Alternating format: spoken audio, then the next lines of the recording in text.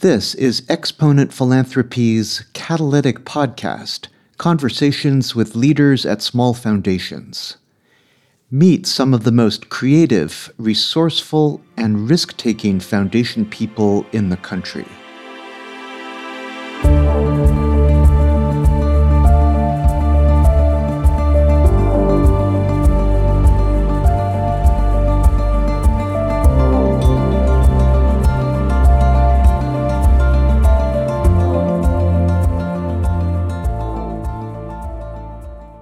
Funders who make catalytic impact talk about understanding the ecosystem of their issue or community. They want to find out what grantees need to perform well and to be strong and sustainable. Understanding the bigger picture helps catalytic funders see how they can leverage their grants, convening power, and voice to change the system itself in ways that benefit nonprofits and the communities they serve. Doug Bauer, Executive Director of the Clark Foundation, is a master of this work of building knowledge and relationships over time. The Clark Foundation works in New York City and in Cooperstown, a rural community in upstate New York. In this podcast, Doug talks about the different levels of learning and scanning he does. Learning from individual organizations and from state associations empowers Doug to paint a picture of the landscape of human services in New York State, and how large amounts of public and private money get allocated. Doug knows that learning this big picture does something else that is powerful. Listening connects him to people and organizations in ways that make Doug and his foundation active players and participants in the system. By being constantly in touch and trading information with diverse organizations, Doug builds relationships. Being an active participant in the policy landscape is essential for foundations and nonprofits, Doug says, because the government is the largest funder of nonprofit organizations, relying on nonprofits to deliver many essential services. Doug reflects that being an active part of the nonprofit ecosystem is a necessary role for small and large foundations to make sure that all this money is spent in ways that are accountable to people in the community. Here's Doug. I think it's really important that in a job of a grant maker that you have a pretty high level of curiosity, that you're not afraid to pick up rocks and look underneath them, and I mean that in the sense of trying to understand in particular the context in which you are doing your work. Right. So, I'm constantly trying to absorb information from different sources about what's going on in the city of New York. And as you know, we also do a lot of work in upstate New York, in and around Otsego County and Cooperstown, New York, which is the county seat of Otsego County. So, my radar is constantly on, trying to understand both, big issues, small issues, the nuances. And let me give you an example of that. I mentioned earlier that one of the three needs that became quite plain in the pandemic was this issue of access to technology, access to internet, access to broadband. That was a profound issue certainly in New York City, especially in the outer boroughs. It's also profound in rural communities, and so as you try to understand what it would take to provide internet access in a rural county like Otsego County in central New York State, you talk with a lot of people. And, you start to find out information. We talked to the local electric cooperative that is essentially the one that is trying to provide internet access in Otsego County. And he will tell you, the CEO of that cooperative, that it's $42,000 a mile to wire, to bring the cable, the fiber optic cable, et cetera, that you need to install. It from one pole to another, it's $42,000 a mile. And then once you get to a rural household along that road in Otsego County, to install from the road to the house is at a minimum $500. All right. So you start to understand kind of the implication of cost. And then you start to understand, why, for example, the Biden administration is putting in, I think the last figure I saw was $100 billion for broadband access. Why? Because especially in a rural context, but also in an urban context, it's expensive. So when and yet we know with the work we do in Otsego County that access to broadband is a huge issue, not only for businesses, but also for school children. We have a scholarship program in Otsego County. The students that were utilizing our online scholarship application, in many cases would take the family car, park it in the parking lot of their school so they could access the Wi-Fi to submit the application, because their house was in a rural setting which did not have access to Wi-Fi or broadband. So so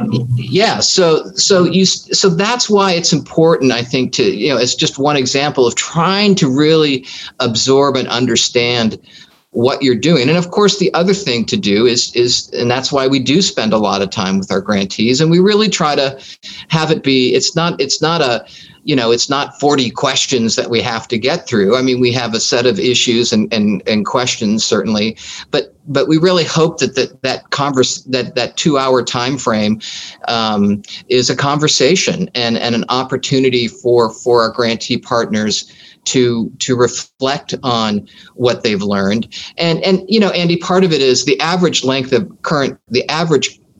of our current grantee partner relationship at Clark Foundation is 17 years. So, we've been around for a while with most of our grantees. I'm hoping and I believe that has somewhat minimized the grantee-grantor dynamic that can exist. They know we're not going to cut and run, that we're going to hang in there with them. And so, I hope that there's a little bit more honesty, perhaps than some other conversations that they might have with other funders, simply because we know them pretty well, and they're not afraid to talk about the things that didn't work, and that's important to understand. So, I just think trying to get as much contextual information as you can, try and understand as best you can from the grantee partner themselves about what they've learned, what their clients are experiencing. It's been the one thing that's been, I think, unfortunate is that, we've not been able to, like we've had prior to the pandemic, and I hope after the pandemic, a chance to, when it's appropriate, to talk with clients.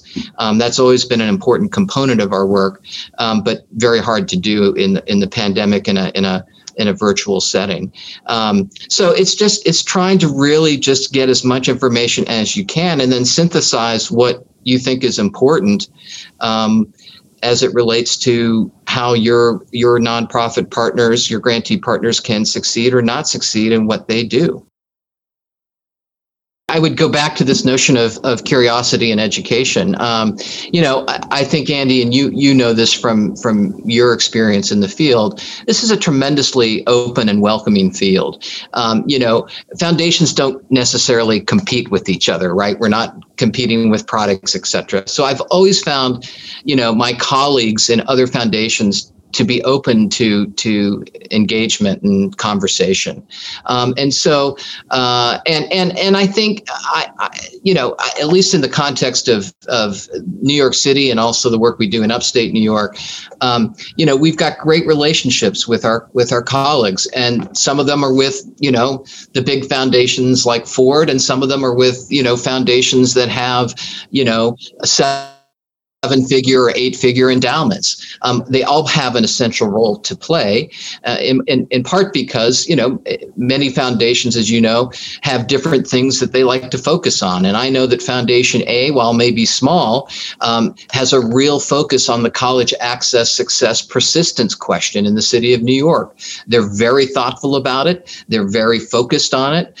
They know more than I do, and we know some things too. So, we always have a good dialogue about what do they see, what do we see, and so I would encourage a foundation with smaller resources or a limited number of staff people to engage their colleagues. I've never.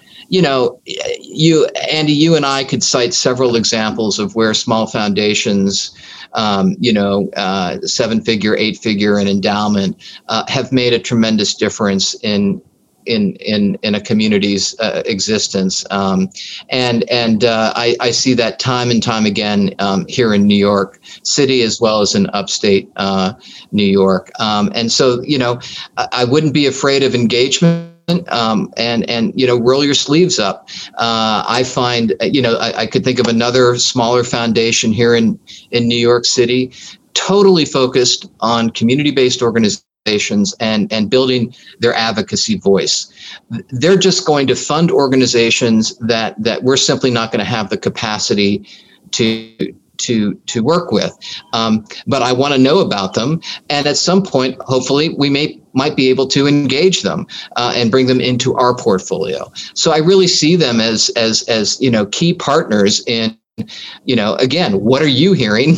Here's what we're hearing. What's the composite picture that's developed as a result of all of those different perspectives? I think is really important. So, and that's why organizations like Exponent are hugely important. They are facilitators and brokers and instigators of conversations amongst peers that can very much help shape dialogue about what goes on at the community level, whether it's a city like New York or a village like Cooperstown. So I think, to be engaged in those regional associations is really important. I feel like Philanthropy New York here in the city did a really good job they've always done a good job, but did an especially good job in the pandemic of trying to make sure that everybody was informed about what the various members we're doing. So I think that's essential and fairly low cost to be a part of. That, number one. Number two, and I think I mentioned the Human Services Council of New York a moment ago. These groups, I think, are really these umbrella/membership organizations that work in the different parts of the nonprofit sector are really, really important. Much like the Regional Association of Grantmakers or Exponent, Philanthropy in helping foundations and their staffs and their boards do a better job of grant making, so too these umbrella organizations try and help their organizations do a better job of delivering services and bringing additional voice to advocacy and to provide deeper access to capacity building. They don't get nearly enough support because it's not really sexy, but hugely important, and even grants from members of Exponent would make a huge difference to a group like Human Services Council or United Neighborhood Houses, another example here in New York City. So I would encourage smaller foundations to certainly be involved with with the likes of an exponent and a regional association, but also, and especially if you're a smaller foundation that focuses in a particular field, the arts, the environment, human services, education, whatever it might be, there is usually an umbrella organization that's helping that particular component of the nonprofit sector be more effective at what it does. And if it does exist, by all means, take a look at it and be engaged with it and support it if you can. And so in a way, and I think I also hope, we're going to see government be more of an active partner with philanthropy about how we're going to tackle various issues. I mean, look, as well as I do, various aspects of the nonprofit sector, which either in an urban or rural context are, essential to making communities work, and not only survive but thrive. There are sectors of the nonprofit, there's components of the nonprofit sector that are really, the arts have been really hurt, human services has really been hurt, education, K through 12, certainly has had a whole set of issues. So there's a lot of things that have to be sorted out. There's a lot of things that need to be revived, replenished, re-energized, whatever set of words you want to use. And it will take resources. My expectation and hope is that there will be a stream of funding coming from the feds that will be really important to communities across the country. How will those dollars be, utilized and fed back into the communities? That will be a dialogue between local government, state government, and the nonprofit sector and other stakeholders. And this brings it back, Andy, to advocacy. That will be hugely important. Here in New York City, for example, we're in the process of having, we'll have a new mayor for the first time in 8 years on January 1. City council will almost completely turn over. We'll have brand new presidents in each of the 5 boroughs. We'll have new district attorneys. There's almost a complete turnover of local government leadership in the city of New York. And as you can imagine, the level of understanding and education among the candidates that are running for all those jobs about what actually happens to manage things like the social safety net or sustain the cultural community in the city of New York varies. So there's going to be a lot of education. There'll be a lot of advocacy about what it will take to really re-energize the various components of the community that are managed by the nonprofit sector, whether it's the social safety net, K through 12 education, the parks, which are for the most part, Central Park, Prospect Park, some of the larger parks in the city of New York are managed by nonprofit organizations, the arts community. So I see that advocacy will be hugely important. And I'll just give you an example of something we've been involved with. The Human Services Council here in New York City, which is an umbrella group of about 100 and almost 200 organizations that are really the managers of the social safety net in the city of New York, are about to release a recovery report. They had a COVID-19 task force, and they did a really good and I think thorough quantitative and qualitative review of what happened, which then translated into a set of recommendations for the next mayor, the next city council. That will be released shortly. Advocates for Children, which is the leading advocacy group around K through 12 education issues in the city of New York, has also released a blueprint with 7 recommendations for the next mayor and the next chancellor of public schools, whoever that may be. So we're seeing these documents, which are really, things that need to be articulated about how we come out of the pandemic and make these various components of the sector better, stronger, and back to where they need to be. Thanks to Doug for joining us. To learn more about Doug Bauer and the work of the Clark Foundation, visit the Catalytic podcast website. Look for new Catalytic podcasts each month. Meet more creative funders. Benji Rue does the audio engineering and mixing. Our website is by Kwok Lee. Our music is by O Future.